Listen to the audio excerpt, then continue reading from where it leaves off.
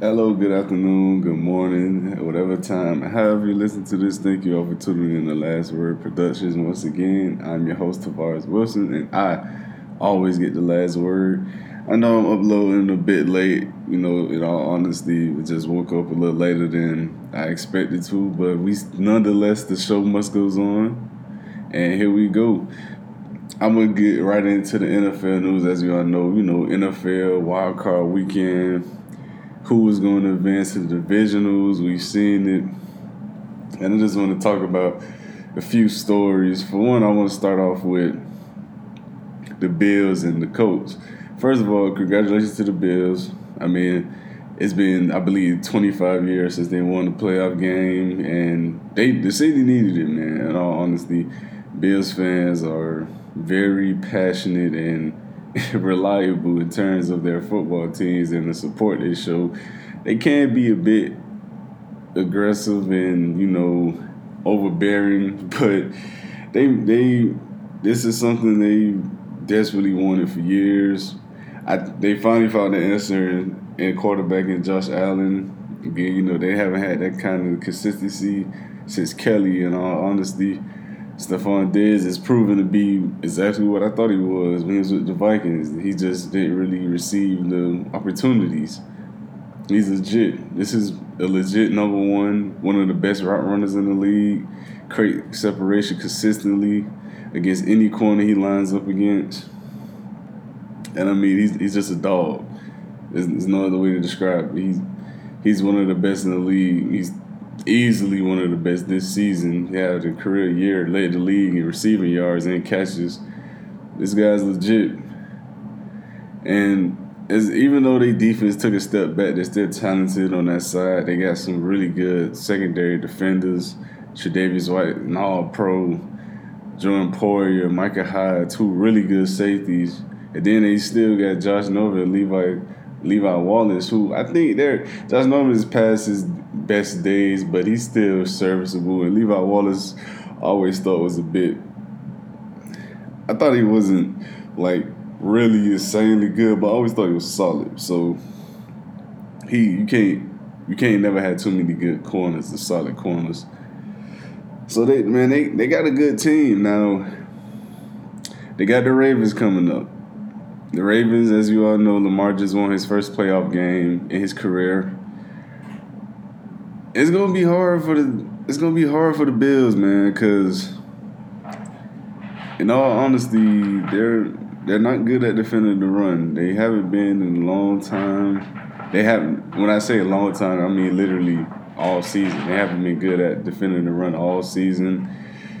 The Colts exploited that a little bit. I mean, Jonathan Taylor didn't have a great game, but Nyheim Hines took advantage of a lot of openings and missed tackles. And Jonathan Taylor, at times, he took advantage of some things, but it showed a lot, man. It showed that this team can't be beat on the running attack, with a running attack, I mean.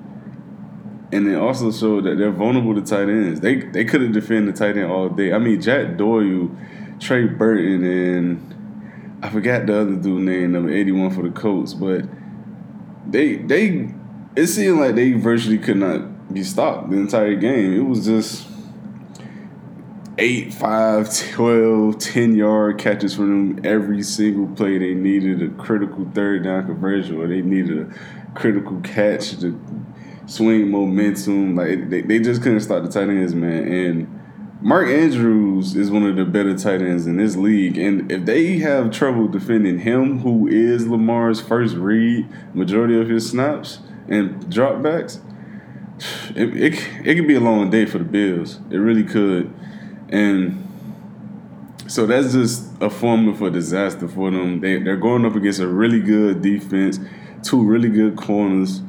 So this is a pass first team in the Bills, so that could be a hindrance for them. And they're going against a run first team with a really good tight end, and that's where they struggled at the entire season. So it could wind up being a shootout. It could wind up being an ugly game, but I think the Bills have came this far. I don't think they're going to go out on a 30, 20-point loss. Like I just don't see that happening, especially with that high-powered offense.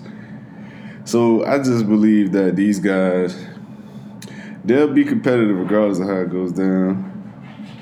And they're going to find a way to make this a game. Now, getting over into the other games, as we all know, Kansas City had to bye. They have Cleveland coming in. Listen, the thing that the Steelers did, man, I think it's time for the conversation. I was talking about this last night with some friends. You know, I was talking mad nonsense because I get heat from a lot of Steelers fans, man, all the time, especially being the fact that I'm a Dolphins fan. You know, I got a podcast. I talk about them because they were the team. They were 11-0, you know. But they lost 5 of the last 6. They lost 2. We had to put things in perspective, man. Mike Tomlin was out-coached by a coordinator who was down, I believe, 5 starters, maybe, I believe 6 or 5. 2 linemen in the game went down, and they were missing their other position coach outside of the head coach. This was a gimme game. Cleveland is on the road. They're missing their entire secondary almost. They're missing linemen. And linemen were hurt and got hurt during the game. During the duration of the game. And they put up 48 points. Was this not their number 1 scoring defense? Did they not have a 73-game streak of sacks? They had not won this game. I don't even think they had a single pressure. If they did have it, they had literally a single pressure. Like it was just terrible. It was absolutely horrible. The Browns literally in practice for, I believe, 2 weeks. The facility was closed due to COVID. And they literally looked like the more prepared team and more hungry team. To me, that just shows coaching discrepancies. Like, that shows coaching the difference between 2 coaches. Like, Mike Tomlin literally had the healthier roster. He had his full staff of coordinators and position coaches. And on top of that, his team is more talented. It's just what it is. They are. And he couldn't put together a home playoff win against a derailed Cleveland team who hasn't won a playoff game in nearly 30 years. It's time for the conversation. It's time. I know people don't want to have it because everyone likes Tomlin. Everyone wants to say that he's coach of the year. He's never had to lose and see. I get that. But you point me to the year where you could say Tomlin truly developed an okay or average team and made them really good or good. You can't. He's inherited talent since he's been in Pittsburgh. Talent comes to Pittsburgh because it's Pittsburgh. It's one of the most historical and accomplished franchises in the NFL. They will get people to come there strictly based off that fact. It's not because of him. It's not because of Big Ben. It's not even because of the talent there. It's because it garners that respect and attention as an organization.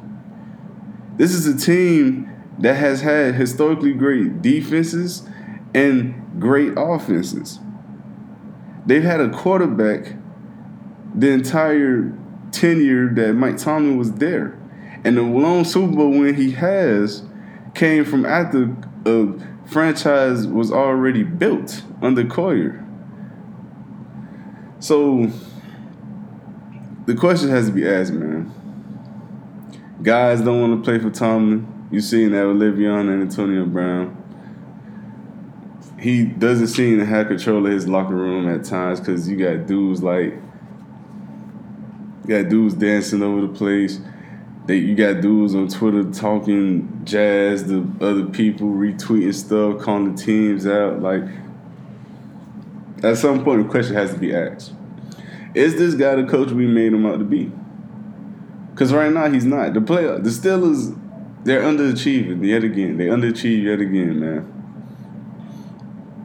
But moving on into the NFC, we got the third showdown between the Breeze and Brady. That should be a good one, man. I expect high-flying, big-time plays, big numbers put up. I expect guys to be A1 from the first snap. It's going to be a competitive, highly competitive game. That game could go either way. I wouldn't be surprised if either team won, in all honesty. And after that, you got the Rams and you got Green Bay. Number one score offense led by Aaron Rodgers, who more than likely will win MVP. Going up against the number one defense in the Rams, who has a monster of a man on the front seven in Aaron Donald and the best corner in the league in Jalen Ramsey. Devontae Adams, Jalen Ramsey, Aaron Donald, Aaron Rodgers. You pay to see these type of games, man. Some good games in the NFC. I know that a lot of people say the AFC the better conference between the two, but these some good games in the NFC. These some really good games, and they get honestly they both can swing either way. But right before we get into the NBA news, I want to discuss a bit of this Deshaun Watson talk that we've been seeing. Now, Deshaun Watson, as you all know, has been disgruntled, and he's unhappy with the direction the team has been going in Texas. They informed him that they would be keeping him up to date about hirings, GMs, hirings, coaching hirings, and they didn't do that. When they hired the guy from New England, they didn't do it. He wasn't informed. Deshaun Watson wanted to interview Eric Bellamy for the head coach position. They're not setting up an interview. So reports is coming out that he's disappointed, he's angry, frustrated, whatever you want to say, and rightfully so. I mean, I know guys want to say he's a player. Your job is to play, go on the field and do your job. That's it. But when you're told something, and I don't care what you do in life, whether you're working at a grocery store, whether you're working for the government, whether you're a professional athlete, when you're told something by someone, you expect that to be it, regardless of what it is. If I tell you I'm going to give you $5, I'm going to pay you back your $5 that you gave me a week ago, and that in times come for, to collect, and I don't give it to you, regardless of the amount of money, regardless of what it was promised, you're going to feel as if my word and your trust in me is going to be tarnished. It's going to go down. Imagine that happening for your entire work career as a professional when you've done nothing but give your all to an organization. That's the Deshaun Watson situation. Not only did he come into a situation that was literally falling apart right before him because Bill O'Brien is an idiot. Let's just be honest. He's an idiot. There's nothing more to say. He's an idiot. He trades away his best player, who just so happened to be Deshaun Watson's best playmaker.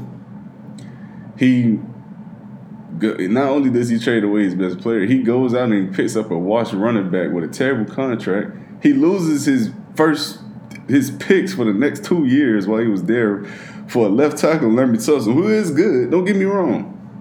But he's hurt half the time, and he cost you, I believe, $20 million a season? I don't think you clearly didn't win that trade. You would have had a top 3 pick, and you would have got a generational tackle in Penei Sewell cheaper and healthier. But topic for another day. Deshaun Watson is clearly angry about the direction of his team. He's clearly not going to continue to deal with mediocrity when he's playing at an all-time level right now. Like, he's playing his best ball yet. This guy finished the season with 33 touchdowns, passing touchdowns out there, 7 interceptions. That's almost a 5-to-1 interception ratio. He led the league in passing yards with over 4,800 yards. He was second in the league in QBR, and he was second in the league in completion percentage. This guy's balling. And he's doing it with who? Brandon Cooks, a guy who's can't seem to stay on the team because it's inconsistent play. He did it with Kenny Stills at one point, who was out on the street now. Will Fuller was suspended for the remainder of the year. And Kiki QT, who got bricks for hands. Like, he got sticks of butters on his hand. You can't catch, you can't hold on to the ball. He fumbles even when he catches the ball. So, I mean, what do you want him to do? And he's still going out there producing with this horrible, roster artillery of playmakers. And it amazes me that the Houston Texans have truly went from legitimate threats in their own division to bottom feeders. Like, they're looking like they're going to be the bottom feeders of their division next year, especially if Deshaun Watson leaves. I mean, they might not win a single game if he leaves. Because, I love Trevor Lawrence. I love Justin Fields. I think they're legit. I think Trey Lance will be legit with the proper coaching. I think Zach Wilson will be as well with the proper coach. I think all 4 guys have potential to be really good or great. But I don't think any of them are Deshaun Watson. Even when people argue this generational talent that Trevor Lawrence is, I don't watch film on Trevor. He's made a lot of questionable reads and throws and ball placements sometimes. It's not good all the time, especially not how most people make it seem like it's not. But I don't see any of these guys being Deshaun Watson, man. I don't think they're nearly as good as athletes as him. I don't think they have that charisma, that he has. And I've watched all these guys.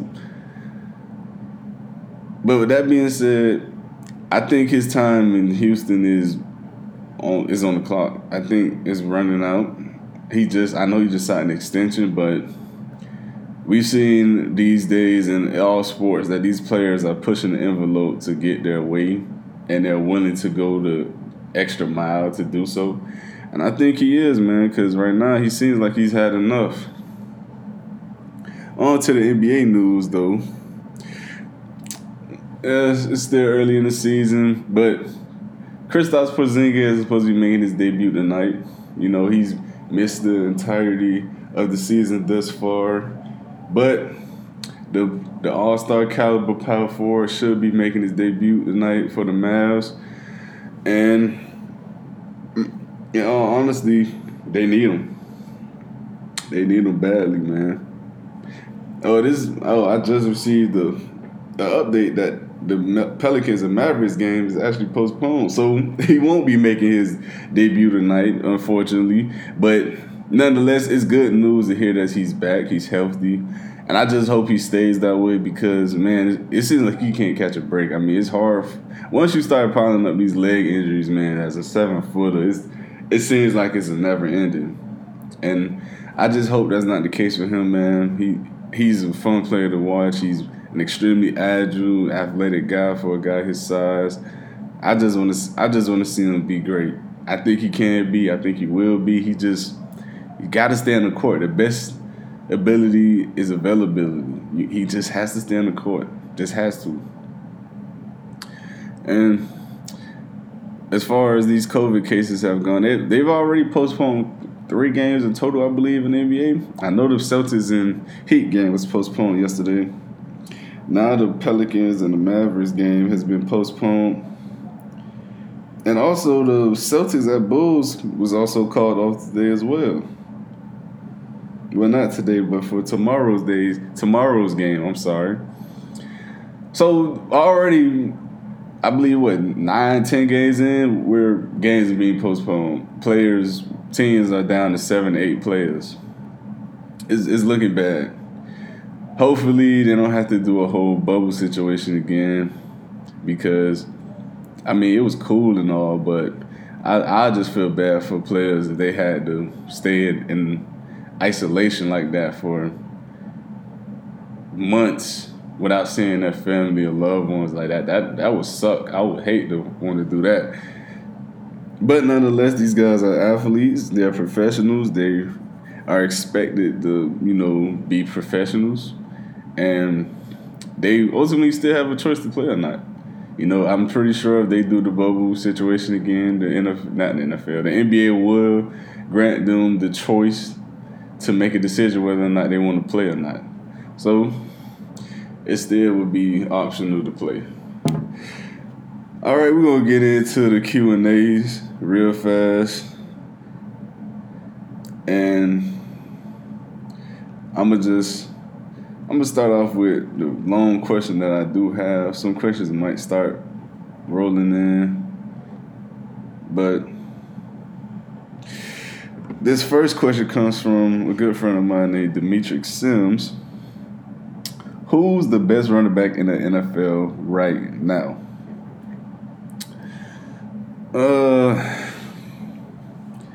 To me, despite the fact that he had a horrendous game, he only had 40 yards against the Ravens. It still has to be Derrick Henry, man. I mean, I know he had a bad game. I know it wasn't impressive in any stretch of the imagination. I know, but this guy ran for over 2,000 yards, and I believe he had 17 total touchdowns. I mean, only one other guy put up 2K yards and 15-plus TDs in the season in NFL history at his position, and that's Terrell Davis, a Hall of Famer. This guy, Derrick Henry, is legit. Like, there's no other way around it. To me, I believe Saquon Barkley and Christian McCaffrey are the better talents. I think they're overall better running backs. But as far as who's the best right now, it has to be him. It has to. I mean, he's always there. He's consistent, durable. You give him 30, 40 carries in 1 week, he'll come back the next week and he'll be able to carry it 30, 40 times again. I mean, he's a game record, man. He's just absolutely a monster, a mammoth of a man, monstrous, strong, athletic. He's a better receiving back that he's given credit for. I'm not saying he's the best, but he's definitely not as bad as people make it out to be. I do wish he was a bit more aggressive sometimes with his size. He doesn't run as hard as I think he could. He has a lethal stiff arm, but I don't really see him like roll over guys or run through them at times. I don't see that out of him. I see that more so out of dudes like Nick Chubb and even David Montgomery for the Bears. I see them run with great pad level and great strength. They run behind their pads and their lower body. I don't really see that out of him sometimes. I wish he could run like a little bit more harder than he does, but I have no problem with his style. I understand he more than likely does it, to avoid taking so many hits. He's already a bigger guy, so he's going to take hits regardless. So it's understandable. But right now, I think it still has to be Derrick Henry, man. All right, this next question also comes from Demetrius Sims. Who are the most underrated NFL and NBA teams to you?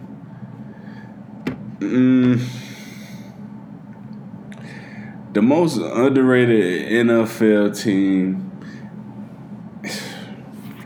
I'm gonna have to say, I'm gonna sound like a homer, but I'm gonna have to say the Miami Dolphins, and I say the Dolphins because I think the Dolphins are literally one playmaker, maybe two, on the offensive side away from being a 12-14. I legitimately think that even when they add those one or two playmakers on the offensive side of the ball, like a receiver or running back, they still got other holes on the team that need to be addressed. I still think they need an edge rusher. I still think they need an inside linebacker, maybe a safety.